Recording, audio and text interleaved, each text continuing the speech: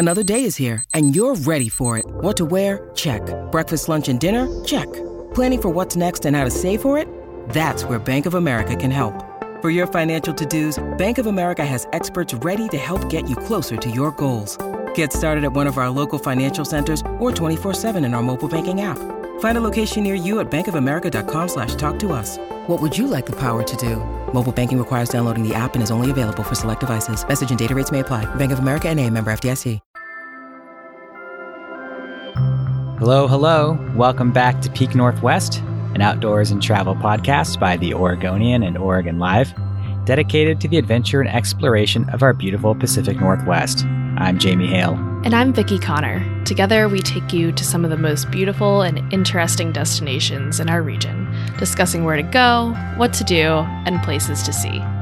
And today, we're headed back to the Columbia River Gorge, which is one of the best places to check out this time of year. That's right. Between wildflowers, waterfalls, mountain views, and of course, the Columbia River itself, the gorge is easily one of the most beautiful spring destinations in the Pacific Northwest. And once it finally stops raining, which will happen someday, I assume, people are surely going to be flocking to the trailheads, river beaches, and day use areas that all are situated along the river. But this year, some of those visitors are going to be facing a new permitting system, one of several that are now in place to help thin out those crowds. Jamie, it seems like visiting the gorge is an awesome spring activity, but it also sounds like it can get a little complicated. Yeah, it really can anymore. So for this week's episode, I thought we could focus on all of those timed entry permits, parking permits, and the other restrictions that you need to know about in and around the Columbia River Gorge. It can be like a lot to wrap your head around, but ideally these permits will also lead to a safer and more enjoyable visit once you're out there. That's the plan anyway. That's sort of the big idea behind all of these. So by the time this episode is released, permits will be available for you to purchase online. However, they won't go into effect until May 24th. Is that correct? Yes. Right now, all eyes are on the newest of these permitting systems, the one that people are going to have to adjust to this year for the very first time, and that is the new driving permit for the historic Columbia River Highway. Vicki, I know you're sort of relatively new to the area. Have you been up there on the historic Columbia River Highway? I have, yeah. I've gone out that way for a few different hikes, and of course, I have not experienced the need for any permits so far. So that will be new to me for sure, as everyone else. Yeah. So these permits are for just sort of a small slice of that historic highway. So this is the scenic highway that kind of runs parallel to Interstate 84, takes you past the Vista House, the Angels Rest Trailhead, a ton of waterfalls, and a bunch of other stuff. So this permitting area is basically between Bridal Veil and Ainsworth State Park. So for folks who know their Interstate 84 exits, that's like exit 28 to 35. That's not so helpful for me. What's helpful for me to sort of get my head around this is what's inside of that section. And so what we're talking about is basically Multnomah Falls, Joaquina Falls, Horsetail Falls, Oneota Gorge. Those are sort of the big attractions in that area. So if you're driving the scenic highway to those attractions, you now need to get a timed entry permit in advance if you're going to be driving that area between May 24th and September 5th of this year from 9 a.m. to 6 p.m. daily.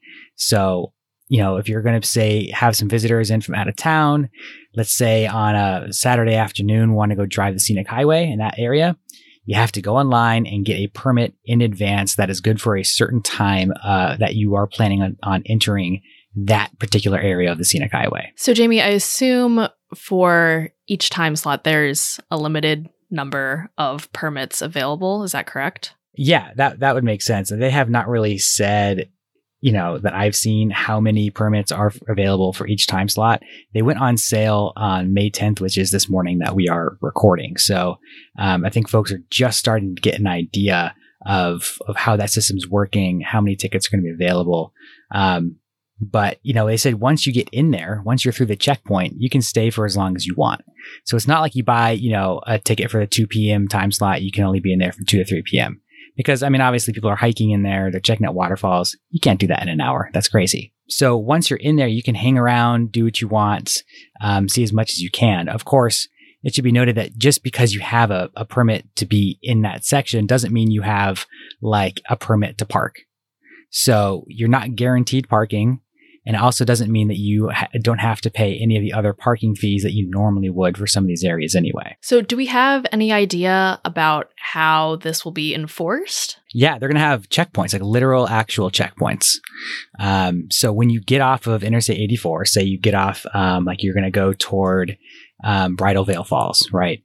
And you check out Bridal Veil Falls, which is outside the area. But then if you want to head farther down the Scenic Highway, farther east upriver, there's going to be a checkpoint right there where you have to show them either a digital or physical proof of your timed entry permit. And if you have it, it's all good. They wave you through and you're in there. The part that I'm a little curious about is that this is only enforced 9 a.m. to 6 p.m., right? So if you show up at, say, 8 a.m., don't need to go through the checkpoint. You can hang out there all day and not pay for a permit, I assume. Will this lead to people flocking to the trailheads early? I'm curious about that. But it seems like, when they implement a lot of these new permitting systems, what I keep hearing them say, the officials for whichever agency does it is like, we're just going to try it out for the first year. And the second year, we're going to maybe try to hammer out some things that went wrong. So I can't imagine that the people in the gorge are expecting perfection with this right now. They're just trying to do something that is going to stem some of the crowds in the gorge, because honestly, it's been really bad in recent years, particularly in this section of the Scenic Highway, which is known as the Waterfall Corridor. You end up with a lot of people parking illegally on the sides of that really narrow highway. And this is also an area where you see a ton of search and rescue attempts. So I think the big concern right now is getting emergency vehicles into an area where people are parked illegally. They just simply have to do something to curb that. And getting in there and towing every car is just not the solution. Got it. And so remind me, Jamie, how much these permits will cost? Technically, the permits are free, but if you buy them online, which most people will, it's a $2 fee to buy it online. So you're paying $2 for the permit to get it online. If folks for whom that's maybe something that they don't want to do, or that's something that they feel they want to take a principled stand against, I don't know, you can get free same-day permits that are made available at the Gateway to the Gorge Visitor Center in Troutdale and the Cascade Locks Historical Museum. They have like a limited number of those free permits there, so you can also do that if you want. But for folks who want to get into this part of the Scenic Highway, you can also get in there without worrying about a permit if you are on public transportation or if you're a part of a tour. So there's a few different companies that will take you there. The Sasquatch Shuttle is one of them. The Gray Line trolley is another one. Those will take you for like $15 to $20 a person. You can take that and not worry about parking or gas or permits or anything like that. So really great option for folks who just really don't want to mess with the fuss of trying to find a parking spot, be able to get to the trailhead or to the waterfall with no trouble at all. That might be the way to go. Definitely. I also saw you can also avoid the fee by biking. Is that something you could do? Yeah. If you're a cyclist, bike right in. Don't worry about it. That's a great way to do it as well. Again, the big thing here that they're worried about is congestion of vehicles. And so if you're not in a personal vehicle, don't worry about it. You can just get right in there and not have any issues at all. Gotcha. Have you ever taken the shuttle into the gorge? I have not, actually. I think that'd be a cool thing to do, is to take one of the shuttles, the trolleys. When I'm going, it's usually either off season or a weekday. Of course, these are now going to be charging for weekdays too, but I don't, early in the morning, that kind of stuff, I tend to avoid crowds just by doing that. But I think the trolley is a good idea. The shuttle is a good idea. It's a really cool way to get into the gorge and, again, not to have to worry about anything. That's got to be so nice. Definitely. So, Jamie, obviously a ton of people will be heading to the gorge to see Multnomah Falls. Is this permit something that affects those people? Is there something else that affects those people who are just wanting to see Multnomah Falls? Yeah, I mean, obviously that's like the big attraction, right, in the gorge. It's Oregon's tallest waterfall. It's, it's just an incredible sight. Multnomah Falls started doing timed entry permits just to see Multnomah Falls back in 2020.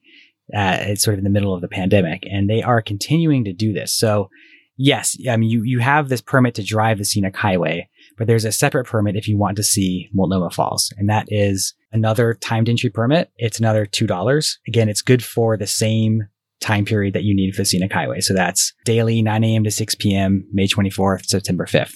They have linked those two things up because the Scenic Highway goes right through Multnomah Falls. It makes sense just to have those all in the same timeline, the same reservation system. But folks who want to just see Multnomah Falls aren't interested in driving the Scenic Highway, because obviously you can access Multnomah Falls from Interstate 84. Just need that Multnomah Falls permit. And, again, it does not guarantee you parking at Multnomah Falls, but it is something you need to have if you want to go to the base of the waterfall or hike around up there or do anything at the falls itself. Got it. And these permits specifically, did you say this is only for a specific time of year, or is this happening year round right now? Yeah, again, it's May 24 to September 5th is the time that they're doing this. So basically you're looking at Memorial Day to Labor Day. You can think about it that way. So this is the busy summer crush. So if you want to go check out Multnomah Falls in the fall, in the winter, in early spring, don't have to worry about any of this stuff. And honestly, the winter and the early spring are great times to go see it because that's when the waterfall is like really, really going its strongest.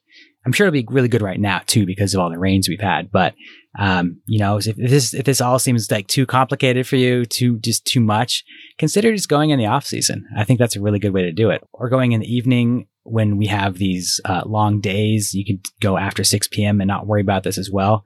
A lot of ways to get around it if this is something that you just really don't want to deal with the hassle with. Is this one also something that you can only get online, or is there an in-person option as well for Multnomah Falls? That's a good question, Vicky. My understanding is that there is a limited number of sort of same day, slots that you could get. Like you could maybe show up and get a slot, but I really wouldn't necessarily rely on that, especially because it's really easy to just go online and get it. You could park at Multnomah Falls, pull it up on your phone, and get a permit right then and there.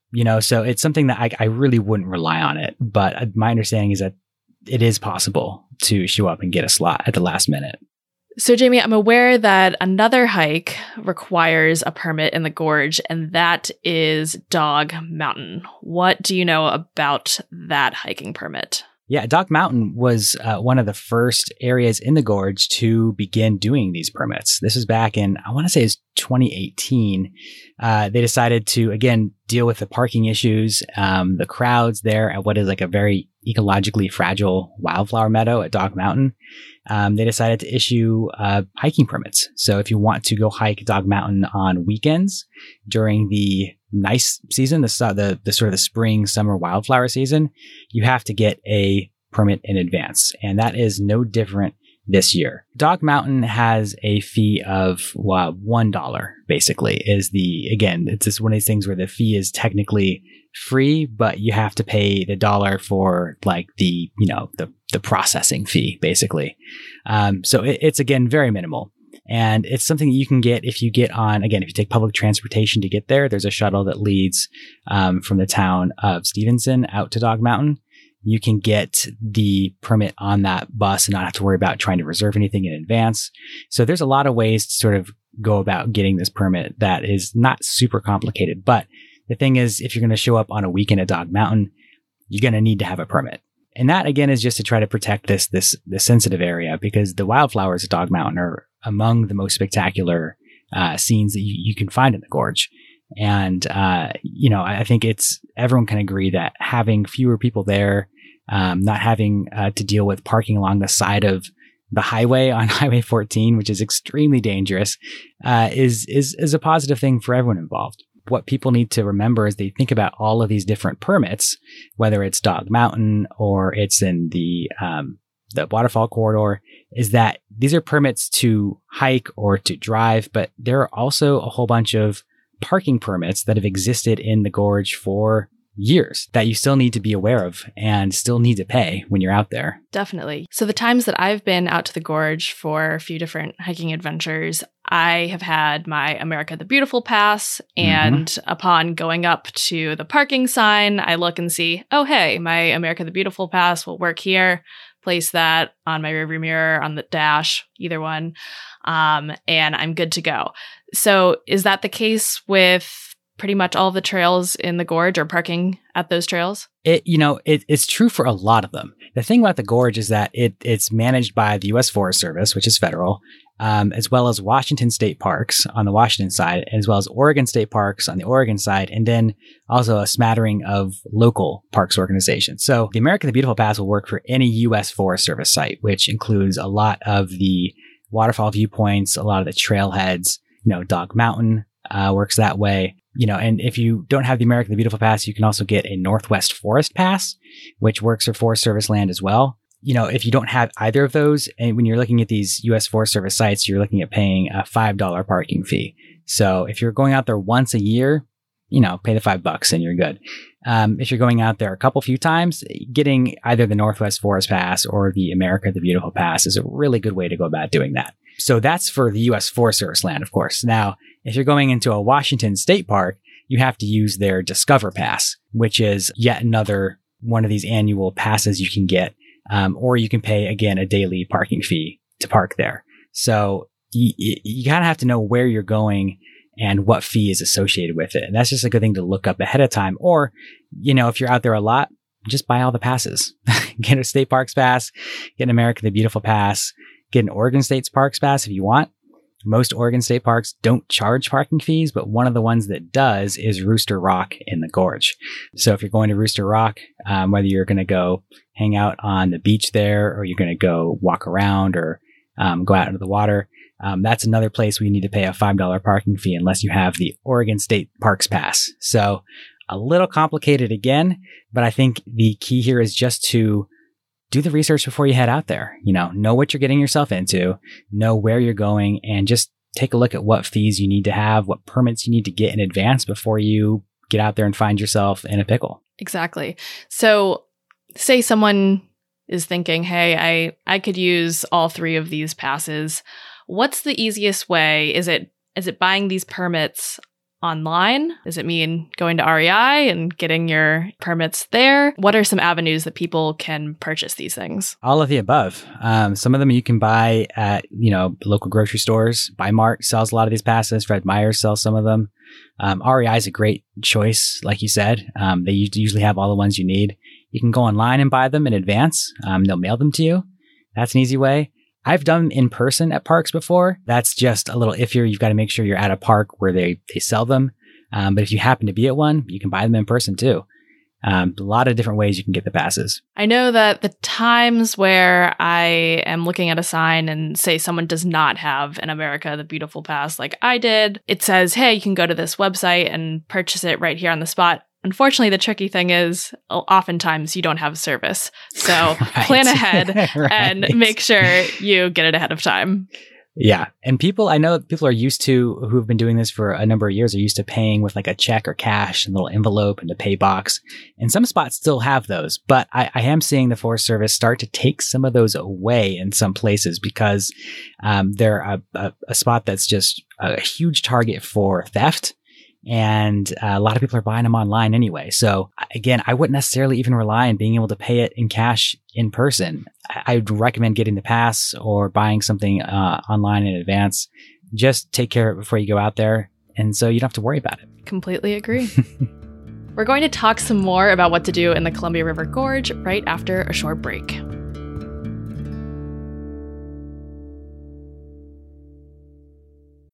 When you need mealtime inspiration, it's worth shopping Kroger, where you'll find over 30,000 mouth-watering choices that excite your inner foodie. And no matter what tasty choice you make, you'll enjoy our everyday low prices, plus extra ways to save, like digital coupons worth over $600 each week. You can also save up to $1 off per gallon at the pump with fuel points. More savings and more inspiring flavors make shopping Kroger worth it every time. Kroger, fresh for everyone. Fuel restrictions apply. We are back, and we're just talking about some adventures in the Gorge. As someone who's relatively new to the area, the Gorge just is a complete wonderland to me, and I absolutely love it. I've done a few different hikes. I've done Angel's Rest, all of these with my dog. I've done Angel's Rest, really great, awesome views of the Gorge. Once you get to the top, it's a little bit of a burner. I have actually done Dog Mountain, and Unfortunately, the first time I went, I did go in the summertime, and I think I might have seen a TikTok or something of someone making their way to the top, and the view of the flowers was just so incredible. And of course, when I went in the summertime, the flowers were all dead and brown. And I was trying to use my imagination to think of what it might look like in the spring. So I'm going to need to get one of those permits and check it out. Yeah, absolutely. I've done Eagle Creek, like I mentioned in our last episode. And most recently, I checked out Falls Creek Falls. Have you done that one, Jamie? I have not done Falls Creek Falls. It's one I've heard about. One of the many places to go on the Washington side of the gorge, which gets a little bit overlooked sometimes. And, all the rush of Multnomah Falls and Eagle Creek. There's a bunch of cool stuff in the Washington side of the gorge that I really like. Of course, this time of year, though, when you're talking about the gorge, we're talking about wildflowers. And Vicki, I know it's your first spring in this area. So I guess you have not had the opportunity to really get a real eyeful of all those wildflowers out there in the gorge. I really haven't. And, everyone, of course, has been telling me you need to go to Dog Mountain, see all those flowers on the hillside there. It's just absolutely stunning. But I'm interested to know what other hikes, or maybe it doesn't even have to be a hike. Maybe it's just a simple little walk, but ones that have access to see some really beautiful wildflowers. Oh, yeah. I got you covered. There are a couple places that I love to go that are a little bit farther out in the gorge, a little farther east. Rowena Crest is one of those spots. If you kind of go to the town of Mosier and keep going a little bit farther east, you'll get to this place on the historic Columbia River Highway that kind of climbs up in the hills a little bit and does a little horseshoe. And right around that horseshoe, there's a place you can park at a place called Rowena Crest. And it just has these fabulous views looking down the gorge. And the hills are just, of course, like everywhere else in this area, just covered in wildflowers. Part of this area is the Tom McCall Preserve, which is a wildflower preserve up there.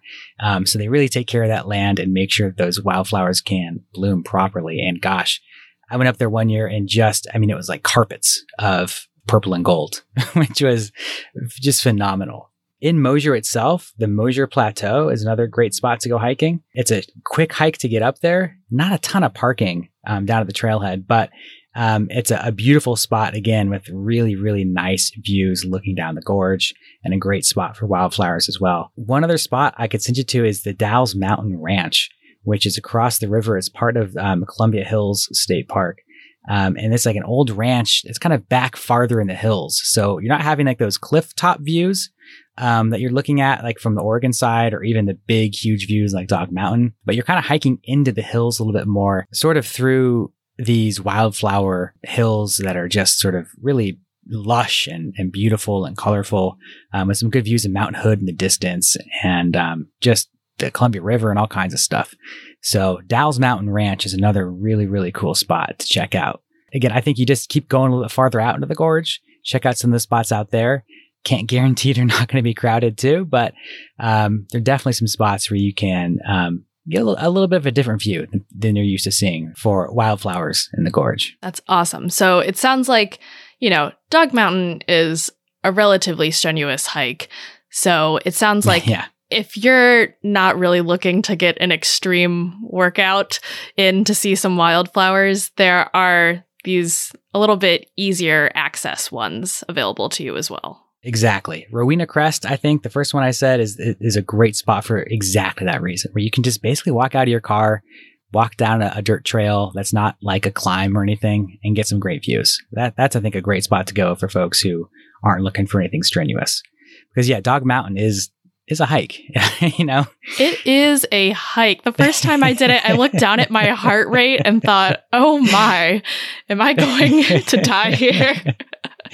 Yeah. There's a lot of other spots in the gorge. I went into the Klickitat Trail last year, to check out the wildflowers back there. And it's this really low-key spot where you don't see the Columbia River. You don't really have the mountain views, but it's a canyon full of wildflowers. So if it's just flowers you're after, there's a lot of other places you can go to get those that, again, don't require these big hikes, don't require the crowds, don't require permits even. Some places don't even require parking permits. So there's a bunch of places you can go, and I would just encourage folks to explore, try something new, go somewhere a little bit different. Definitely. And so these are places when we mentioned you can do your research, these trails. Obviously, you can just do a quick Google search. You can look on an app like AllTrails or something like that. Any other suggestions, Jamie, about where to do your research on these places? Yeah, OregonHikers.org is a great website that has usually pretty up-to-date trail reports for hikes all over the place. And if you're looking for some out-of-the-way stuff, some stuff that you might not be sure about, OregonHikers.org has just the best information, and I highly recommend them. Well, Jamie, I am definitely trying to get out to see some wildflowers in the near future, whether that's Dog Mountain or one of the options you suggested. But for now, that is all we have for you guys in this episode. Yeah, Vicky, we're looking forward to hear more about your adventures in the future here. In the meantime, you folks can watch our videos on the Oregonians YouTube channel, view all of our travel and outdoors coverage on OregonLive.com/travel or HereIsOregon.com. Please leave us a rating or review if you enjoy the show. And if you want to support this podcast and our local journalism, please consider a subscription to Oregon Live. You can find details at OregonLive.com/pod support. This episode of the show was produced by me, Vicky Connor, alongside Jamie Hale and Andrew Thien. Stay safe and happy travels, everyone. Until next time, we leave you with this 10 seconds of Zen.